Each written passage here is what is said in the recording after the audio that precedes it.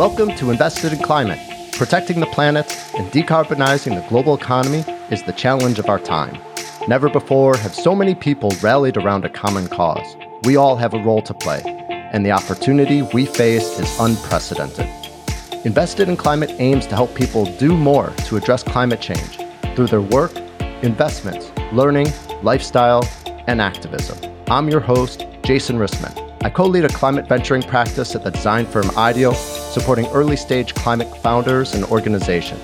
I'm also an investor and startup advisor, and have realized that when it comes to climate action, I'll be a lifelong learner looking for the best ways to have a climate-positive impact. If you like what you hear, give us a good rating on Apple, Spotify, Google, or wherever you found us. Follow us on social, subscribe, and spread the word. Find episodes, sign up for updates, get in touch, and visualize your climate action at investedinclimate.com. Thanks for joining.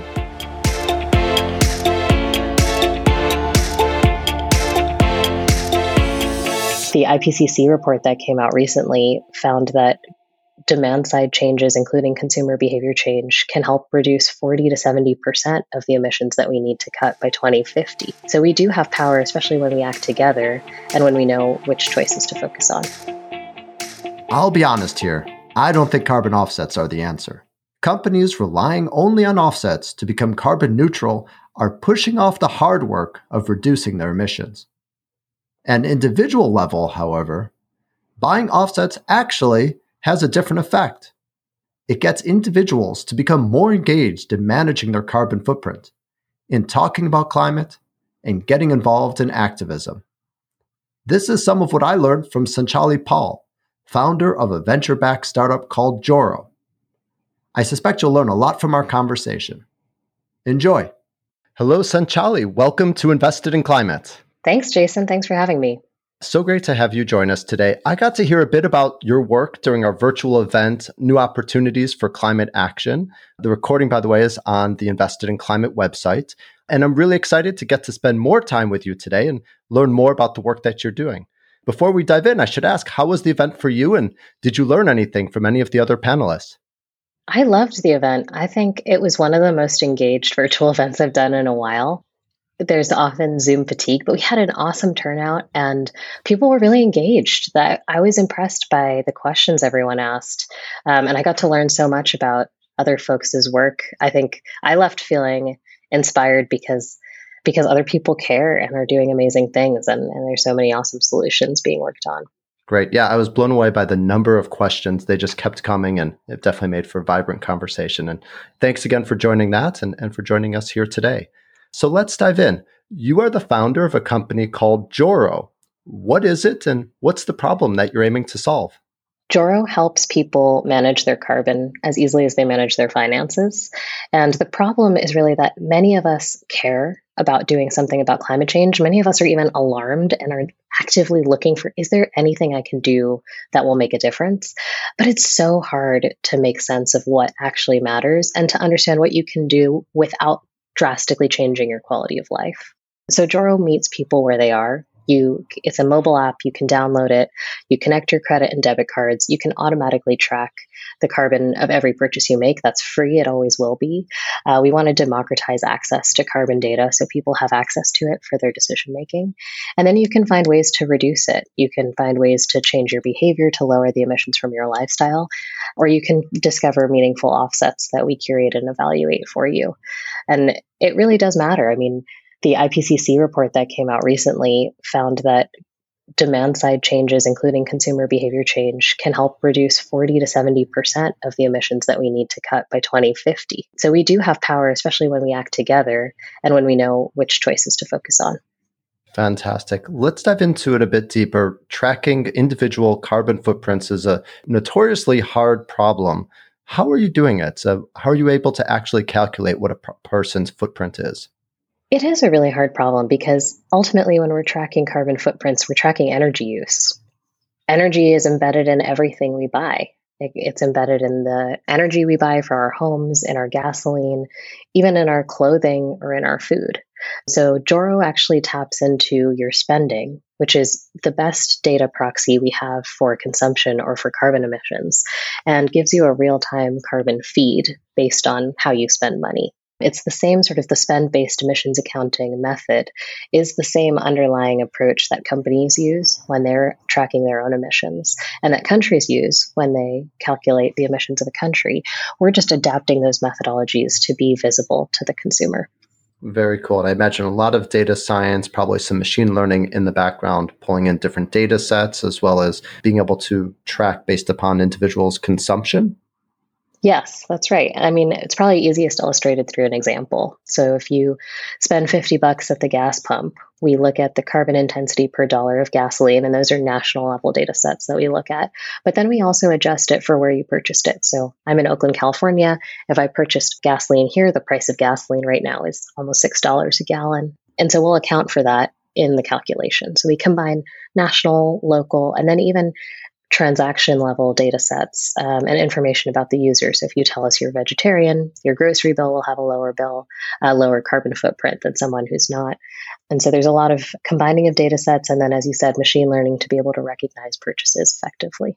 Amazing. And I'll confess, I'm a Joro user. I have the app. And what struck me is just how seamlessly this experience can occur. It's not that I'm entering in each of my purchases, but you actually connect through Plaid, which is a secure platform for connecting credit cards to other apps. And you're able just to see my transactions as they occur and be able to then make calculations about the carbon footprint. The user experience really smooth. I'm glad to hear that. And it really came out of my own experience. I tracked my own carbon footprint in an Excel spreadsheet for several years, and it was extremely tedious. I did discover many things I could do that would reduce my emissions. I ultimately reduced my emissions by 30% over a few years, but it was so much work. And I just want this to be easy. Well, great. So we have a sense now of what you offer users. How do you make money? Right now, the app is free to use. Like I mentioned, we want tracking to always be free. The way we make money right now is if you purchase offsets. So if you decide that you want to reduce your emissions beyond what you can actually change in your life, but actually draw them down by investing in projects around the world that are reducing and removing carbon, then we do work for you. We evaluate and curate offset projects on a rolling basis, and we put together a portfolio of the best offsets on the market that are usually only available to companies with large sustainability teams who can do that kind of research and buy in bulk. We basically aggregate demand from our community to do the same thing. And so we have 6 projects that are community supports right now. Out of 30, we've evaluated deeply. The 6 projects are across forestry, soil, and some really long duration carbon removals that are doing really innovative stuff like Charm Industrial and Running Tide. And we take a 17% fee for managing that portfolio on an ongoing basis. Great. And maybe just to help people understand, what is an offset and how does offsetting work? Offsets are when you pay for carbon to be reduced or removed somewhere else in the world, usually measured in a ton of carbon dioxide equivalent or greenhouse gases.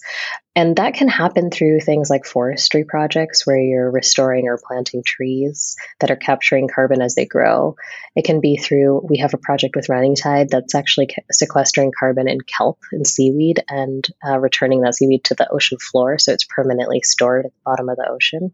It can also happen through some technology-based ways, direct air capture projects, for instance.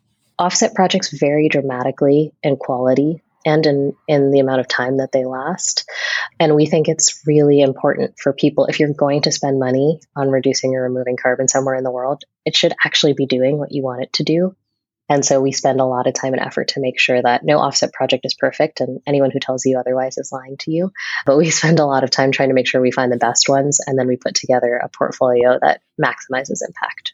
There's a fair amount of criticism of offsets, concerns about additionality, and I think that's what you're getting to with the idea of them being high quality. But there were concerns that offsets could take credit for carbon sequestration that would happen anyways without an offset being purchased. And also in the corporate space, there's concerns about companies putting off doing the hard work of reducing emissions by instead just buying offsets. How do you think about these concerns, and is it different because you're focusing on individuals rather than companies? I think those are incredibly valid concerns, and those are things that worry me too. When I started on this journey with Joro, offsets weren't a part of the product. And it became one over time as I started to learn more and more about the space and understand not all offsets are bad, but maybe 80 to 90% of them are. I think it is quite similar for individuals as it is for companies. It is irresponsible to be offsetting with poor quality projects that are not actually reducing or removing carbon and using that as a license to pollute. That's not the goal of any of this work. So I think there's a few principles that I would keep in mind as a consumer or as a company if you're approaching offsetting. One is to make sure that you're combining offsetting with a measurement and reduction strategy. Offsetting alone without knowing your carbon emissions or without actively trying to reduce them in some way is not getting us to where we need to be in the next 10 years. Also, it's super important as much as possible to use offsets as a price on carbon. We've seen that at the corporate level, that when offsets are used to set a price on carbon, they actually incentivize reduction. And we're starting to see evidence of that within our community as well.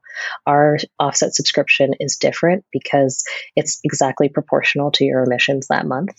So when you offset, if you emit more, you pay more. If you emit less, you pay less. It's kind of like a price on carbon for an individual. And we did find in 2021 that users who subscribed for a net zero membership with offsets actually reduced their emissions more than people who did not offset.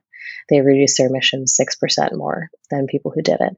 And so we're starting to see evidence that like responsible offsetting strategies are really powerful. They can allow you to express demand for carbon to be reduced or removed beyond what you can do yourself and have an impact beyond yourself. But if the incentives aren't designed correctly, then they can be harmful. Fantastic. So let's turn to some of those lifestyle choices that people can make. And we'll recognize that probably most people aren't as, oh, I say this in a nice way, wonderfully nerdy as you in building a spreadsheet and keeping track of it for years. But what are people doing or what can they do where they have the most leverage and the most impact for reducing their own carbon footprint? One of the things I always tell someone when they're like, what's the biggest thing I can do? Is that the biggest thing you can do is the thing you're actually going to do. And for everyone, that's different. So while there's a few big categories that drive the majority of emissions for our users, for some people, their family lives super far away. Telling them to fly less is just not going to happen.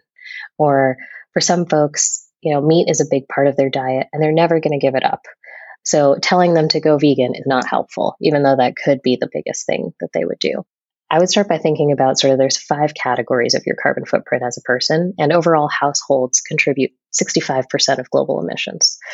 So we kind of ladder up to the sort of systemic level of where emissions come from. There's your finances, there's your home energy use, there's your food, shopping, and travel. In finances, there's actually a lot of things you can do that people don't realize. You can switch your bank from a bank that funds fossil fuels. A lot of people don't realize our retail banks turn our savings around and use them to loan to fossil fuels. And JP Morgan Chase, if you have a Chase account, they lend at a rate 3 times more to fossil fuel companies than other banks. So even just switching your bank could be a really big action. There's some new data coming out on the actual carbon impact of that, but it's pretty significant. Another area people don't think about is sort of your investments, your 401k. Those are things we had some guests on the event we had that are working on that. And then within travel, flying less is really important, but people also, you can get creative. You can combine trips. That's a thing I do a lot, is I do have to fly, but I can combine travel and stay for longer so that I can do fewer flights. Also, flying direct cuts about 30% of emissions if you don't have a stop in the middle from takeoff and landing. Picking economy class and really efficient planes that have a lot of people per flight are actually also really efficient ways to travel, sometimes more efficient than driving in an SUV. The discomfort we feel in a crowded plane is actually, it's an efficient way to fly. There's a silver lining. That COVID risk has a silver lining, exactly. But yeah, and within the home too, there's so many things. If you're a homeowner, there's so many ways that creating efficiencies in your home can save you money and also save you carbon. If you're a renter, a lot of people don't realize you can switch your utilities to green energy, usually through your utility provider or through a third-party service like a community solar service like Solstice or Arcadia. And so there's just so many amazing options. And we find that actually most of these actions save people money because you're using less energy. So I either want to thank you for an advertisement for our previous episodes, or maybe you just saved people a lot of time of listening to them. But definitely, if you're interested in some of those things that Sanchali just mentioned, there are episodes with Wild Grid Solar, which is focused on home energy, with Atmos Financial, focused on banking, and with Sphere, focused on 401ks. So we are definitely focused on those opportunities too. And I'm really glad that you brought them up. Let's talk about food. If I'm not mistaken, that your work in meal planning for a cafeteria helped you see the opportunity for Joro. Tell us a bit about that experience and your overall journey as a founder, how you got started and where this came from. My journey started when I was a senior in college and I saw the documentary Food Inc. And I happened to be, as you said, the manager in my dining hall at the time. I also was in a sustainable economics class and I was an economics major. And it just really was the right movie at the right time. It made me think, wow, I spend all this time learning about supply and demand and markets and how they're made. And all this time I didn't realize that I'm a market participant and I don't like my industrial food systems. Now that I've learned about where they come from and where my food comes from and the effect that they have on the planet, I don't want that. I don't want to use my money to support it. So what could I do that would make a difference? And that's what got me interested in carbon tracking. So I started tracking the carbon footprint just from my meals. And at first I was just tracking. I wasn't trying to make any changes. And I started tracking and I found that I was actually eating meat something like 12 meals a week. Even, in the dining hall, I started just putting chicken on my salad or sausage at breakfast, like not really thinking about it very much, not being intentional. And then I started slowly cutting down from 12 to 6 and then from 6 to 4 and sort of seeing where is my point where I could do this for the rest of my life? What's sustainable for me? And I ended up cutting down to 2 meals a week for sort of like a Friday night, Saturday night. And that was enough for me. I didn't really need more than that. It kind of felt like a sacrifice, but I really wasn't missing it. And I found that just that one action was having an impact, like taking half a car off the road that year. Wow. And I was like, wow, that's actually really meaningful. And what if everyone, there's a lot of people in this dining hall. There's like 200 people who eat here who are like me. So I talked to the chefs and we decided it's probably fine if we switch one dish from meat to vegetarian every night. There's like 4 dishes and usually like 3 are meat and 1's vegetarian. Why don't we just make it half and half to start with and see if anyone notices? And we did that and no one really cared. And then we said, what if we switch the red meat to just always chicken or fish?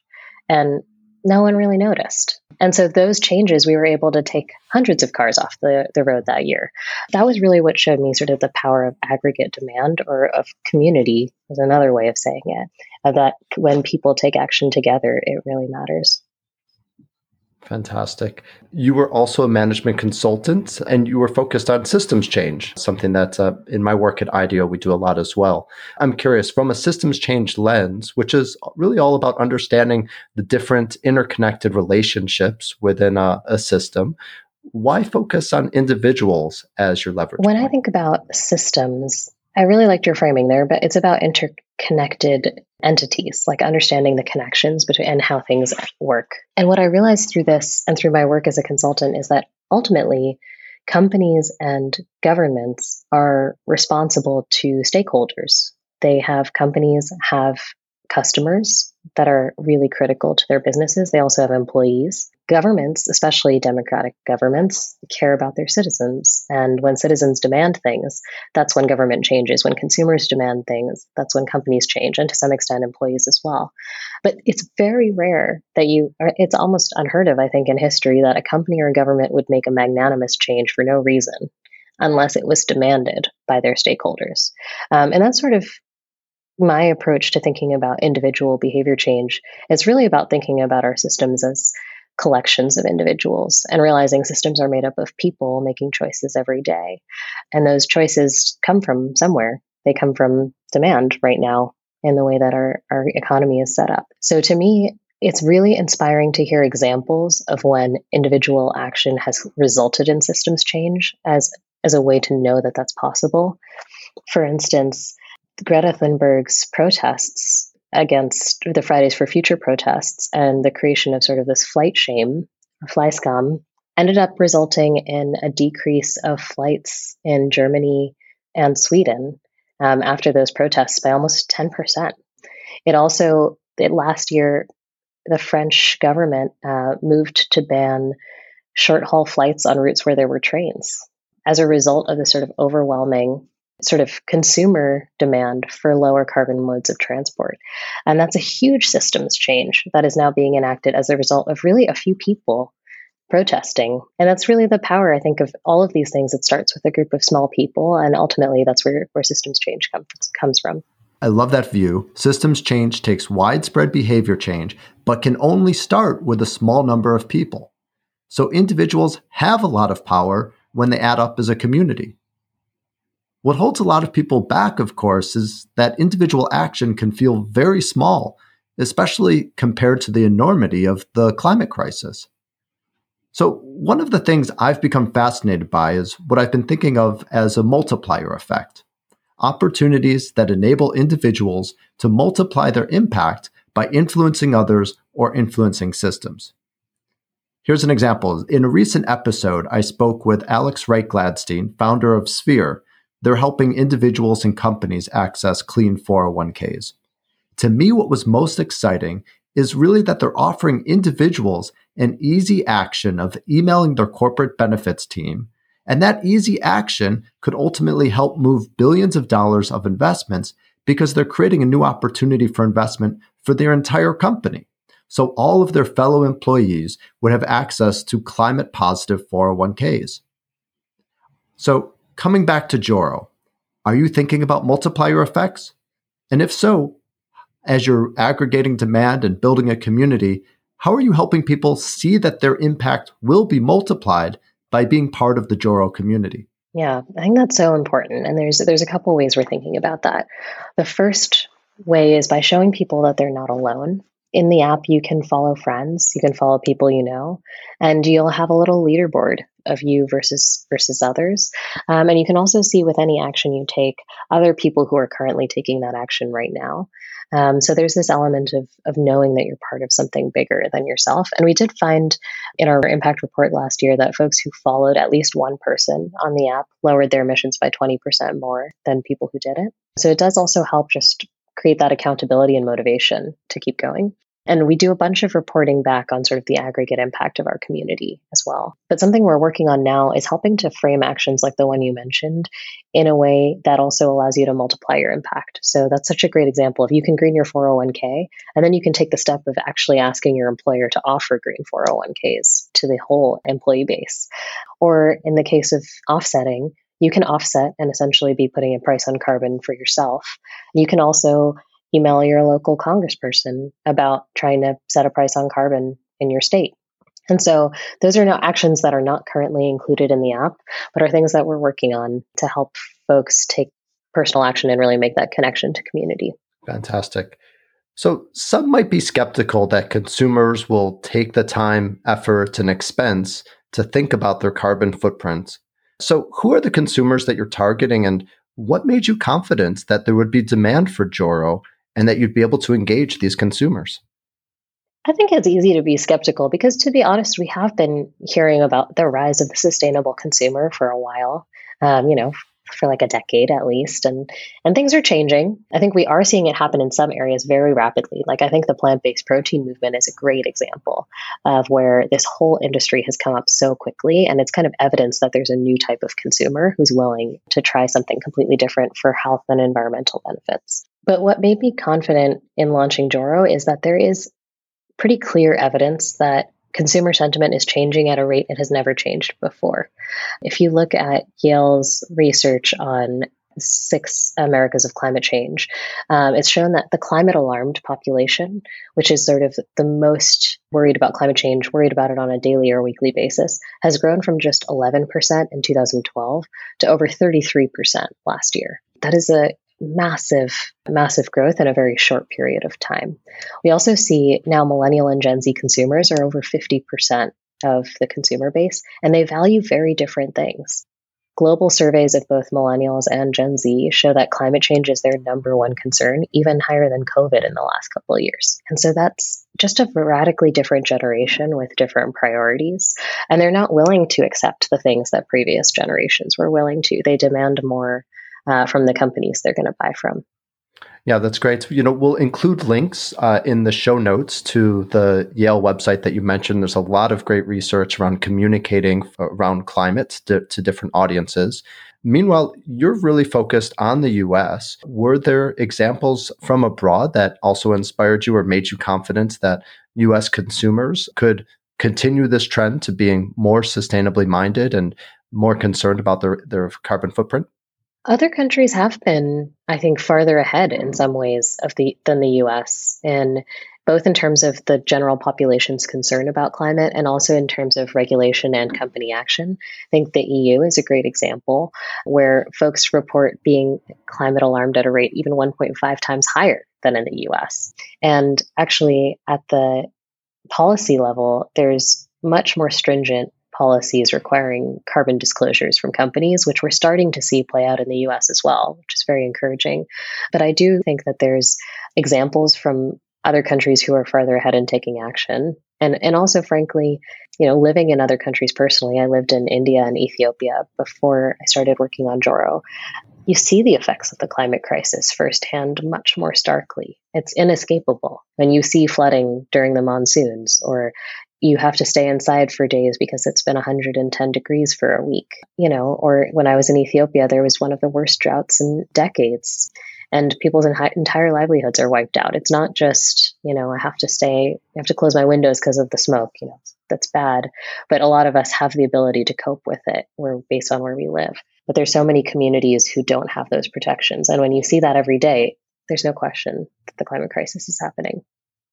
So how's it going? Are you getting the level of interest and membership that you'd assumed you would? It's been really amazing and inspiring to see how what we're building is resonating with a really, really large group of people. When I started on this journey, I felt pretty alone personally. Tracking my carbon footprint felt kind of weird, and I did not really tell many people about it for several years. But once we built this product and we started, it's been pretty much all organic growth to date, word of mouth, people finding us either through our own content or content other people are writing about us. And we sort of built this incredible early community of people who are like, yeah, why doesn't this exist? And that's the most amazing thing when people say, as soon as I heard about Joro, I realized this is the most simple thing in the world and I should be doing it. That sort of feels like it's really hitting on something core, is like, yeah, manage our carbon like we manage our money. Like, why not? This year, one of the things that was really powerful was we were named one of the Time 100 most influential companies of the year. Wow. Which is crazy. Congratulations. We're 10 people. Yeah, Thanks. That's great. But there's like Netflix and, Airbnb and these giant companies who are the most influential companies of the year. And the fact that our little startup that's doing this crazy, wacky thing that doesn't really exist right now is in there, it means to me that carbon tracking is part of the future. Like, carbon data is one of the most valuable metrics we have. And it's currently just way underutilized. So I think of it similar to the mindfulness revolution, where a few years ago, no one was really using a meditation or mindfulness app, and no one was really talking about it. People who meditated were crunchy hippies. One of the founders of Headspace, Rich Pearson, is one of our investors, and hearing their stories really has helped us think about sort of where we are in culture, in this cultural moment, and sort of what could be coming in the future. A couple of years from now, it'll just be normal for everyone to know their carbon emissions and to be managing them intentionally towards some sort of future wealth, rather than just racking up carbon debt without knowing about it. That'll just be normal for people to have a climate practice, just like you have a mindfulness practice. And that's really the cultural sort of change that we see and we feel like we're in the position to help create. Yeah, what you're describing is, and this is really interesting, is it's not just about helping people manage their carbon footprint, but it's contributing to a cultural change, as you said, a paradigm shift, a change in consciousness. And I'm curious, given that you have to focus on user growth and just the metrics of making your business work, how are you able to also track or work towards or partner to work towards some of those loftier goals of a new way of thinking? I think you're right. I mean, ultimately, what using Joro is about finding balance. It's about finding balance in your life with the world that we live in, and using our consumption intentionally to try to create the world that we all want to live in together going forward. We track, a lot of the normal metrics that an app or a company like us would track with user growth and revenue, like you said. We also track a lot of impact metrics. We look at what percentage of our users are actually engaged with reducing carbon right now. We look at how much carbon per person is being reduced or removed. We found last year that our average user who is tracking their emissions for the course of the year lowered their footprint by about 21%. Wow. About half of that was through behavior change. About half of it was through offsets. And that's really powerful. That's really, really incredible. And I think some of the other stuff that you're talking about really won't be able to be measured in metrics, but will only be able to be seen in culture and sort of happens through brand and through popular culture of sort of, is carbon awareness, climate awareness, sort of this understanding of our mutual coexistence with nature becoming a bigger part of what's accepted in the mainstream and what's sort of taken as the norm. I'm curious, from what you're tracking, and you mentioned before that your belief is that the most impactful change someone can make is the one that they're going to actually do.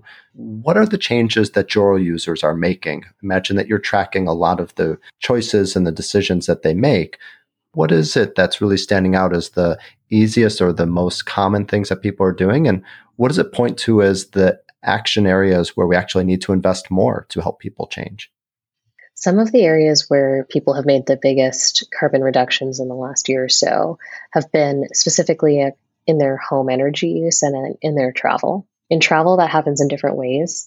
Some people are able to change how much gasoline they're using by making choices to stay work from home instead of going back to the office. Some people are making changes in how much they fly. We've heard a lot of reporting of combining trips or taking fewer flights, doing road trips. A lot more willingness to do road trips now. That might be a good thing, sort of a lasting thing from COVID. Or excited to get back on trains again because it's just so new and something we haven't been able to do in a while. Also, a lot of folks offsetting flights. When you have meaningful offsets and you do have to fly, that's a great way to do it. And then in home energy use, people doing things like turning down the thermostat, using less electricity at home, actually heating and cooling. People don't realize it's like 50% of your energy use in the home. It's one of the biggest areas where you can save energy and save money, as well as unplugging devices. 23% of energy use in our home comes from idle devices across the US. So getting smart strips, putting them on timers so that they're not always using energy when you're away from home. Or, using cold wash and air dry, also another big source of energy use. Or then also just straight up switching their utilities to clean energy like we were talking about through their utility provider or a third party. Those were some of the most impactful actions people took. But we also got a lot of interest in some of our articles and guides on how to do things that maybe might take longer for people to decide to do. But things like how to build a sustainable wardrobe was one of our most popular articles we wrote. So like thinking about over time, how do you move from a fast fashion wardrobe to a more like longer lasting and thrifted wardrobe? Or people thinking about how to green their banks. That was a big one that it takes time and effort, but there's a lot of interest. Working on climate and thinking about it all the time, it can get really sad and scary sometimes. And I do think that those feelings of like isolation and guilt are very real. And what brings me joy and hope is when I see people taking action and see how deeply so many people care about this. There's thousands of people on Joro who are taking action together, actually tens of thousands of people. And that's amazing to see. Talking to other folks about what they've done, it gives me inspiration and it gives me hope and also some accountability for things that I'm trying to do. So climate crisis isn't any of our faults. None of us caused it, but that doesn't mean we're powerless either. We don't have to give that up entirely. So I hope that people who listen to this will feel like, kind of give yourself some grace. That's my hope, is that people develop a carbon intuition and they know which things to stress about, which ones not to. I don't really worry if I forget to bring my cup to the coffee shop anymore, because it's in the grand scheme of things, that choice doesn't matter that much relative to what I'm putting in my cup, or relative to what I eat for lunch, or relative to how I chose to get to work that day. Those are really the big choices I should be focusing on. And so I do think it gives you a little bit of like relief that you don't have to worry about everything. Sanchali, thank you so much for all of your insights and sharing your story with us. I always ask this question to end with. This podcast, Invested in Climate, aims to help listeners do more to address climate change, really through 5 categories of action: work, investments, learning, lifestyle, and activism. We've talked a lot about the power of lifestyle decisions, also have touched on political activism and investments. And so I'm curious, is there anything from those other categories of work and learning that you think is really impactful and something people should consider doing? I love that framing. I think all of us, when we think about like sort of centering in what power we have to address the climate crisis, we can think about the resources within our control. Like our lifestyle is one form of resources within our control. Our labor, like capital labor, is another one. And where we choose to work is super important. We participate in a very meaningful way, 40 hours a week, some people even more in the economy that way. And so thinking about, is there a way for me to move my career more into like helping create a low carbon future, a sustainable and just future? Does that mean changing jobs? Does that mean using the role that I'm in at my current company or organization to create change at this organization to be more climate positive? I think that's a really, really powerful and important question. How we spend our time is such an important resource we have. And learning is just I feel like the underpinning for all of this. Learning and awareness is always the first step, and talking about it with others. I think learning and sharing that learning with people we know, our communities, is like another way that we have influence through resources. And so I think that's a really important area to think about and a place to draw inspiration from too. We, at the company, we started reading Braiding Sweetgrass as like an onboarding book before anyone joins. Such a good book. And there's so much to learn. The world is so rich. That's the kind of world we're trying to protect.